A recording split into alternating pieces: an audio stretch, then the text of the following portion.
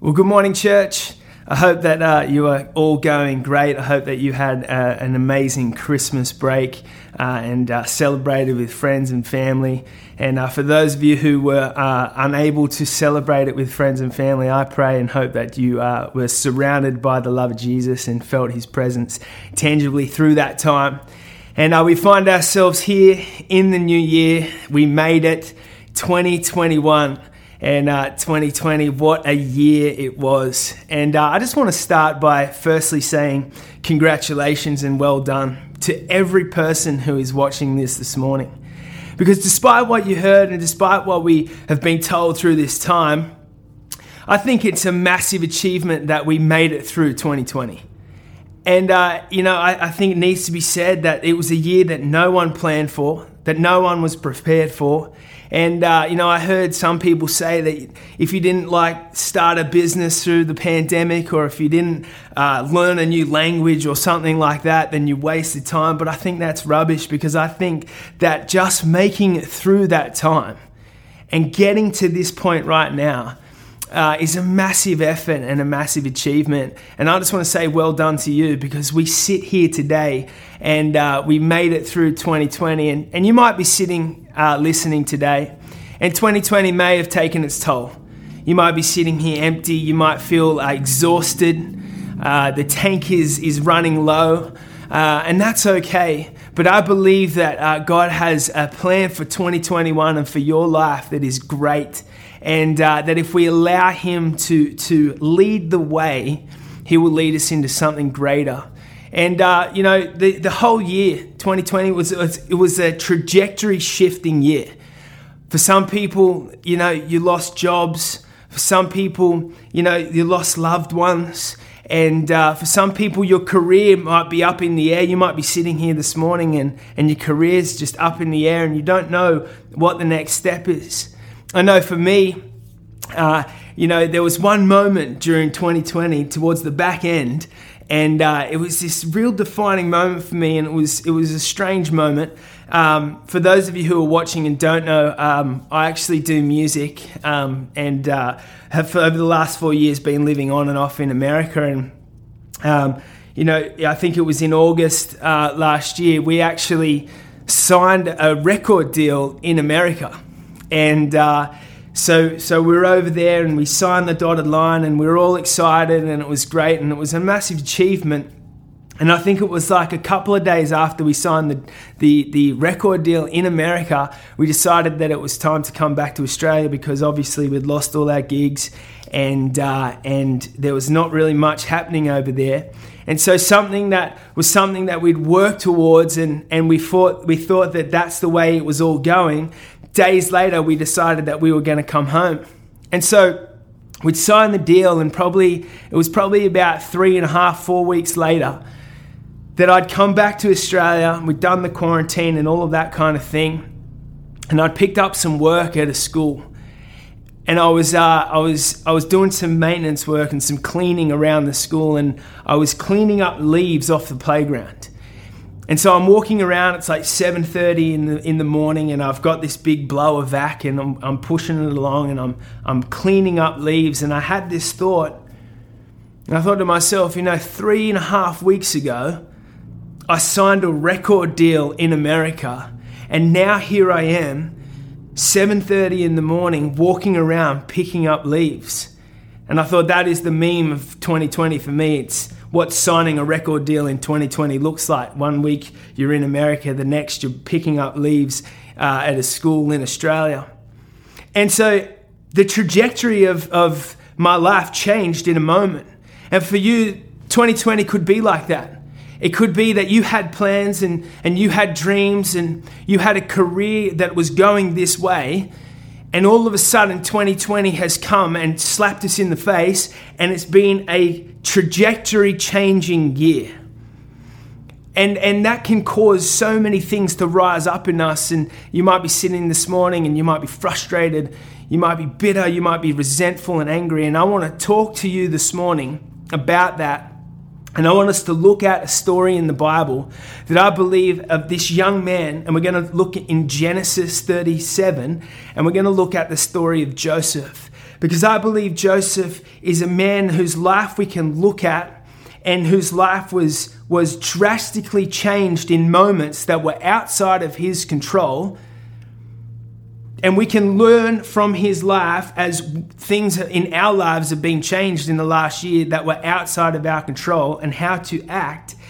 And we can see how he chose to act in these moments. So what we're going to do is we're going to open up to Genesis chapter 37, and we're going to go to verse 18. This story it's a long story in the Bible. It covers 13 chapters of the Bible from 37 to 50. And I'm not going to be reading all of that today because it is just way too long, but I'm going to work through some of the points. And today I've just got one point. And I believe that as I thought about this point, and as I studied it, and as I looked into this story, it was this one thing that just kept rising up and just kept coming into my head. And I believe that it was put on my heart for us today, and I want to share that with you. But we're going to work through this story, and then we're going to get to it. So we're going to open up Genesis 37, chapter 18, and it says this: When Joseph's brothers saw him coming, they recognized him in the distance. As he approached, they made plans to kill him. "Here comes the dreamer," they said. "Come on, let's kill him and throw him into one of these cisterns where we can tell our father a wild animal has eaten him. Then we'll see what becomes of his dreams." Joseph had these brothers, and Joseph was the youngest, and Joseph's father, Joseph was his favorite. He gave him this colorful jacket, and the brothers were very jealous of Joseph as why we read that they want to kill him here. And it says in 23, we jump down to 23, and it says, "So when Joseph arrived, his brothers ripped off the beautiful robe he was wearing. Then they grabbed him and threw him into the cistern. Now the cistern was empty. There was no water in it. Then just as they were sitting down to eat, they looked up and saw a caravan of camels in the distance coming toward them. It was a group of Ishmaelite traders taking a load of gum, balm, and aromatic resin from Galilee down to Egypt. Judah said to his brothers, 'What will we gain by killing our brother? We'd have to cover up the crime. Instead of hurting him, let's sell him to those Ishmaelite traders. After all, he is our brother, our own flesh and blood.' And his brothers agreed. So when the Ishmaelites, who were Midianite traders, came by, Joseph's brothers pulled him out of the cistern and sold him to them for 20 pieces of silver, and the traders took him to Egypt." Right here we see the course of Joseph's life change. At this moment, he was 17 years old. And he would have had plans, he would have had dreams, he would have had desires. And right in a moment that was outside of his control, all those things changed. The trajectory of his life majorly altered at the decision of his brothers to sell him into slavery. Everything he thought his life would look like in that moment was thrown out the window. But for Joseph, he goes through more of these life-altering changes, and we read in Genesis 39, verse 1. It says this: "When Joseph was taken to Egypt by the Ishmaelite traders, he was purchased by Potiphar, an Egyptian officer. Potiphar was captain of the guard for Pharaoh, the king of Egypt. The Lord was with Joseph, so he succeeded in everything he did as he served in the home of his Egyptian master." I want to encourage some people today, and I want to tell you that despite what your life looks like now, despite what 2020 has brought you to and the situation you find yourself in, the Lord is still with you. The Lord has not left you. He has not forsaken you. Just as he is with Joseph, he is with you, wherever you find yourself. Continuing on, it says, "Potiphar noticed this and realized that the Lord was with Joseph, giving him success in everything he did. This pleased Potiphar, so he soon made Joseph his personal attendant. He put him in charge of his entire household and everything he owned. From the day Joseph was put in charge of his master's household and property, the Lord began to bless Potiphar's household for Joseph's sake. All his household affairs ran smoothly, his crops and livestock flourished. So Potiphar gave Joseph complete administrative responsibility over everything he owned, With Joseph there, he didn't worry about a thing except what kind of food to eat. Joseph was a very handsome and well-built young man, and Potiphar's wife soon began to look at him lustfully. "Come and sleep with me," she demanded. But Joseph refused. "Look," he told her, "my master trusts me with everything in his entire household. No one here has more authority than I do. He has held back nothing from me except you, because you are his wife. How could I do such a wicked thing? It would be a great sin against God." She kept putting pressure on Joseph day after day, but he refused to sleep with her, and he kept out of her way as much as possible. One day, however, no one else was around when he went in to do his work. She came in and grabbed him by his cloak, demanding, "Come on, sleep with me." Joseph tore himself away, but he left his cloak in her hand as he ran from the house. When she saw that she was holding his cloak and he had fled, she called out to her servants. Soon all the men came running. "Look," she said, "my husband has brought this Hebrew slave here to make fools of us. He came into my room to rape me, but I screamed. When he heard me scream, he ran outside and got away, but he left his cloak behind with me." She kept the cloak with her until her husband came home. Then she told him her story. "That Hebrew slave you brought into our house tried to come in and fool around with me," she said.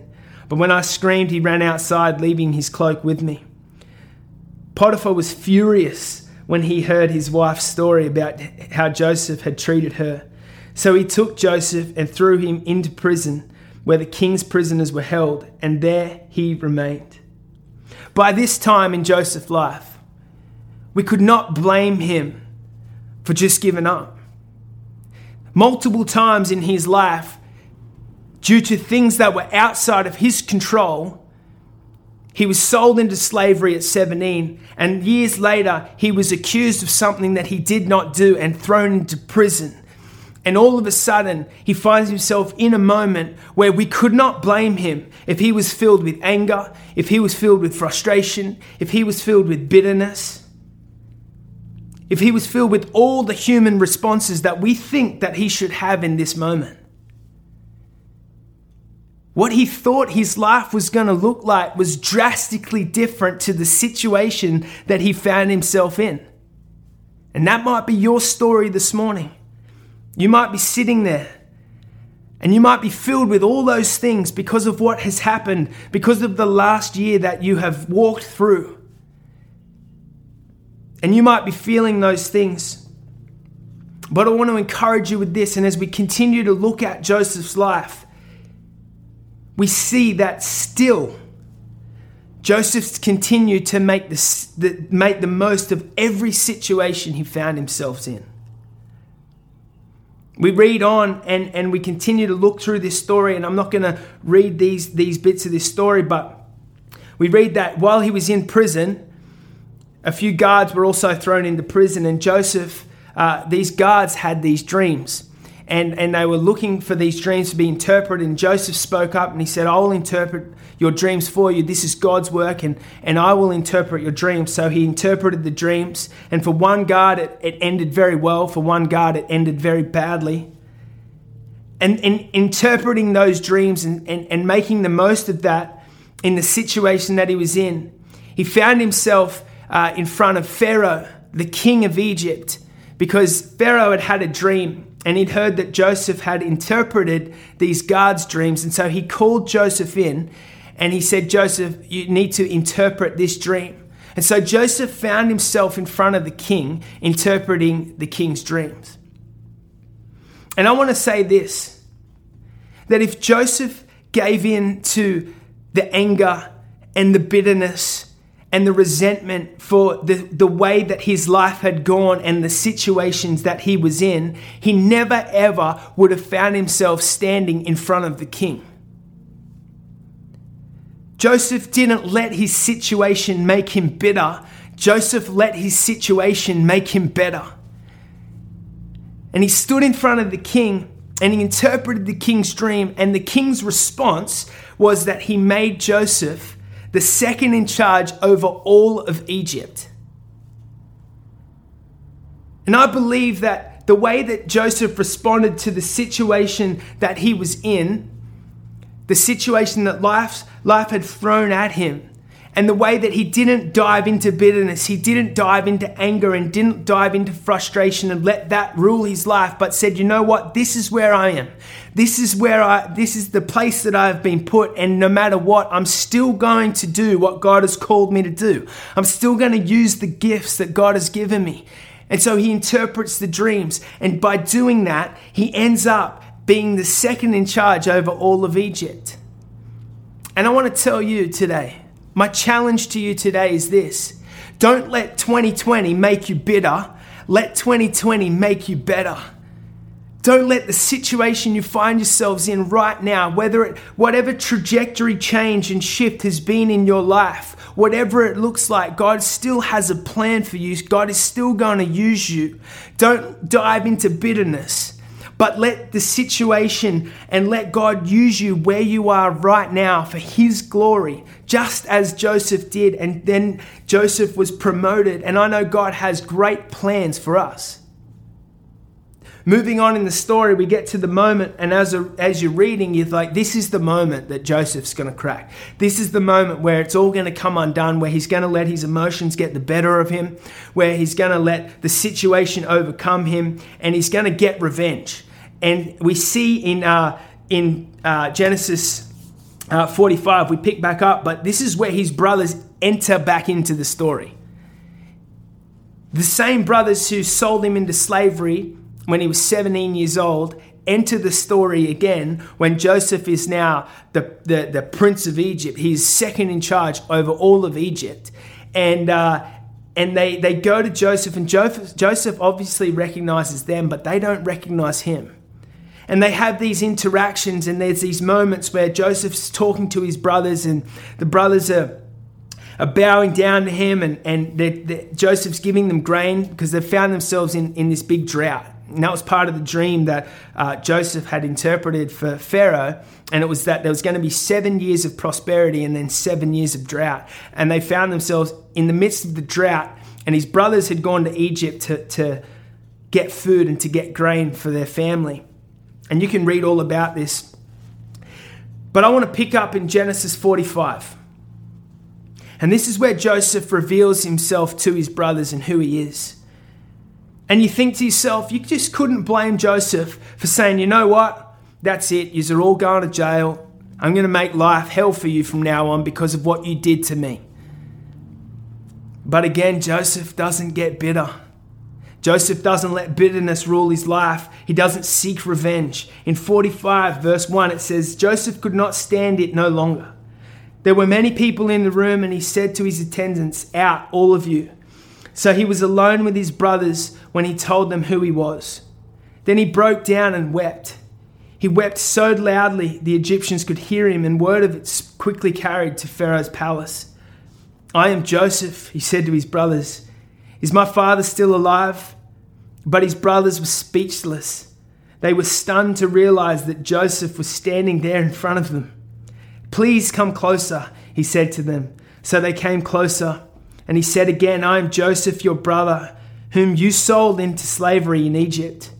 But don't be upset, and don't be angry with yourselves for selling me to this place. It was God who sent me here ahead of you to preserve your lives. This famine that has ravaged the land for 2 years will last 5 more years, and there will be neither plowing or harvesting. God has sent me ahead of you to keep you and your families alive and to preserve many survivors. So it was God who sent me here, not you. And he is the one who made me an advisor to Pharaoh, the manager of his entire palace and the governor of all of Egypt. It's an amazing response. It's an amazing moment in this story. But you see, what Joseph realized was that what was meant for harm, God used for good. What was meant to end him and what was meant to be the end of the story for Joseph, God used that for good. And I want to tell you today, no matter where you are, no matter the situation you find yourself in, if you think that it was meant for harm, if you think that it was meant to throw you off, God can use it for good if we allow him to. See, Joseph, back in prison, when the guards said their dreams and they spoke about their dreams and asked if there was anyone who could interpret it, Joseph could have remained silent. He could have been like, you know what? No, stuff it. I'm not going to talk. Because of what life's done to me and because of the situation I'm in, forget it. I'm not going to use the gifts God's given me. I'm not going to do it. And he would have missed the opportunity to interpret the dreams. But instead of allowing bitterness to rule his life, instead of allowing resentment to rule his life, he stood up and said, no matter where I am, no matter the situation I'm in, I'm still going to use what God has given me. And that is an encouragement for you today. That whatever God has blessed you with, whatever gifts that he has given you, whatever situation you find yourself in, you can still use that for his glory. You can still use that and God will promote you. God will use you for his glory, just as he did with Joseph. So church, it's as simple as this. 1 point. And I know it's corny and I know it's cheesy, and trust me, I fought against saying this because I don't like little cliches. I don't like corny statements. But as I resonated on it and as I thought about it, it impacted my heart and it impacted my life. And I've thought about it every day since, because the trajectory of my life in 2020 was changed too. And the outcome of what I thought and the plan that we had was vastly different to what the end of the year looked like. But this is my challenge. This is my encouragement. This is the 1 point, church. Is don't let 2020 make you bitter. Let 2020 make you better. And as we move forward into 2021, as we move into the future, I know that God has a plan for you. I know that God is going to use you. I know that God has a purpose, and that is greater than anything that we can ask, think, or imagine. We just need to be people who are going to be, despite where we stand, still be used by God. Still have an attitude where we're going to step up and we're going to say, despite where I am, despite what it looks like, I'm still going to give glory to God. I'm still going to be used by God. I'm still going to use the gifts that he has given me. And I know that the future is bright. I know that the future with Jesus guiding our way and guiding your way is bright. Church, don't let it make you bitter. Let it make you better. Let's pray. Lord God, I come before you right now, Jesus. And I thank you for every person that is watching and listening to this. Lord God, I know with all my heart that you have a plan for them, that you have a purpose for them. And I believe that this morning. And Lord God, despite what the last year has led us to, despite what is outside of our control and the situations that we find ourselves in right now, Lord God, give us the courage and the strength to not dive into bitterness, to not dive into frustration and resentment and let that rule our lives, Lord, but let us stand up, let us rise up and continue to walk in what you have for us. Lord God, let us make the choice day in and day out that we're going to serve you, that we are going to love you, that we are still going to use the things that you have given us, Lord God, and that we may be people that draw people towards you, God. That we may be people who shine a light amongst the darkness, Jesus. Lord God, and I just pray for every person, Lord God, as we move into 2021 and into the new year, Lord God, for the new dreams, for the new vision, for the new desires, Lord God. Lord God, may we just always seek you. May you walk before us. May we go after what you have for us, Jesus. Lord God, and we choose not to be bitter, but we always choose to get better. In Jesus' name, amen.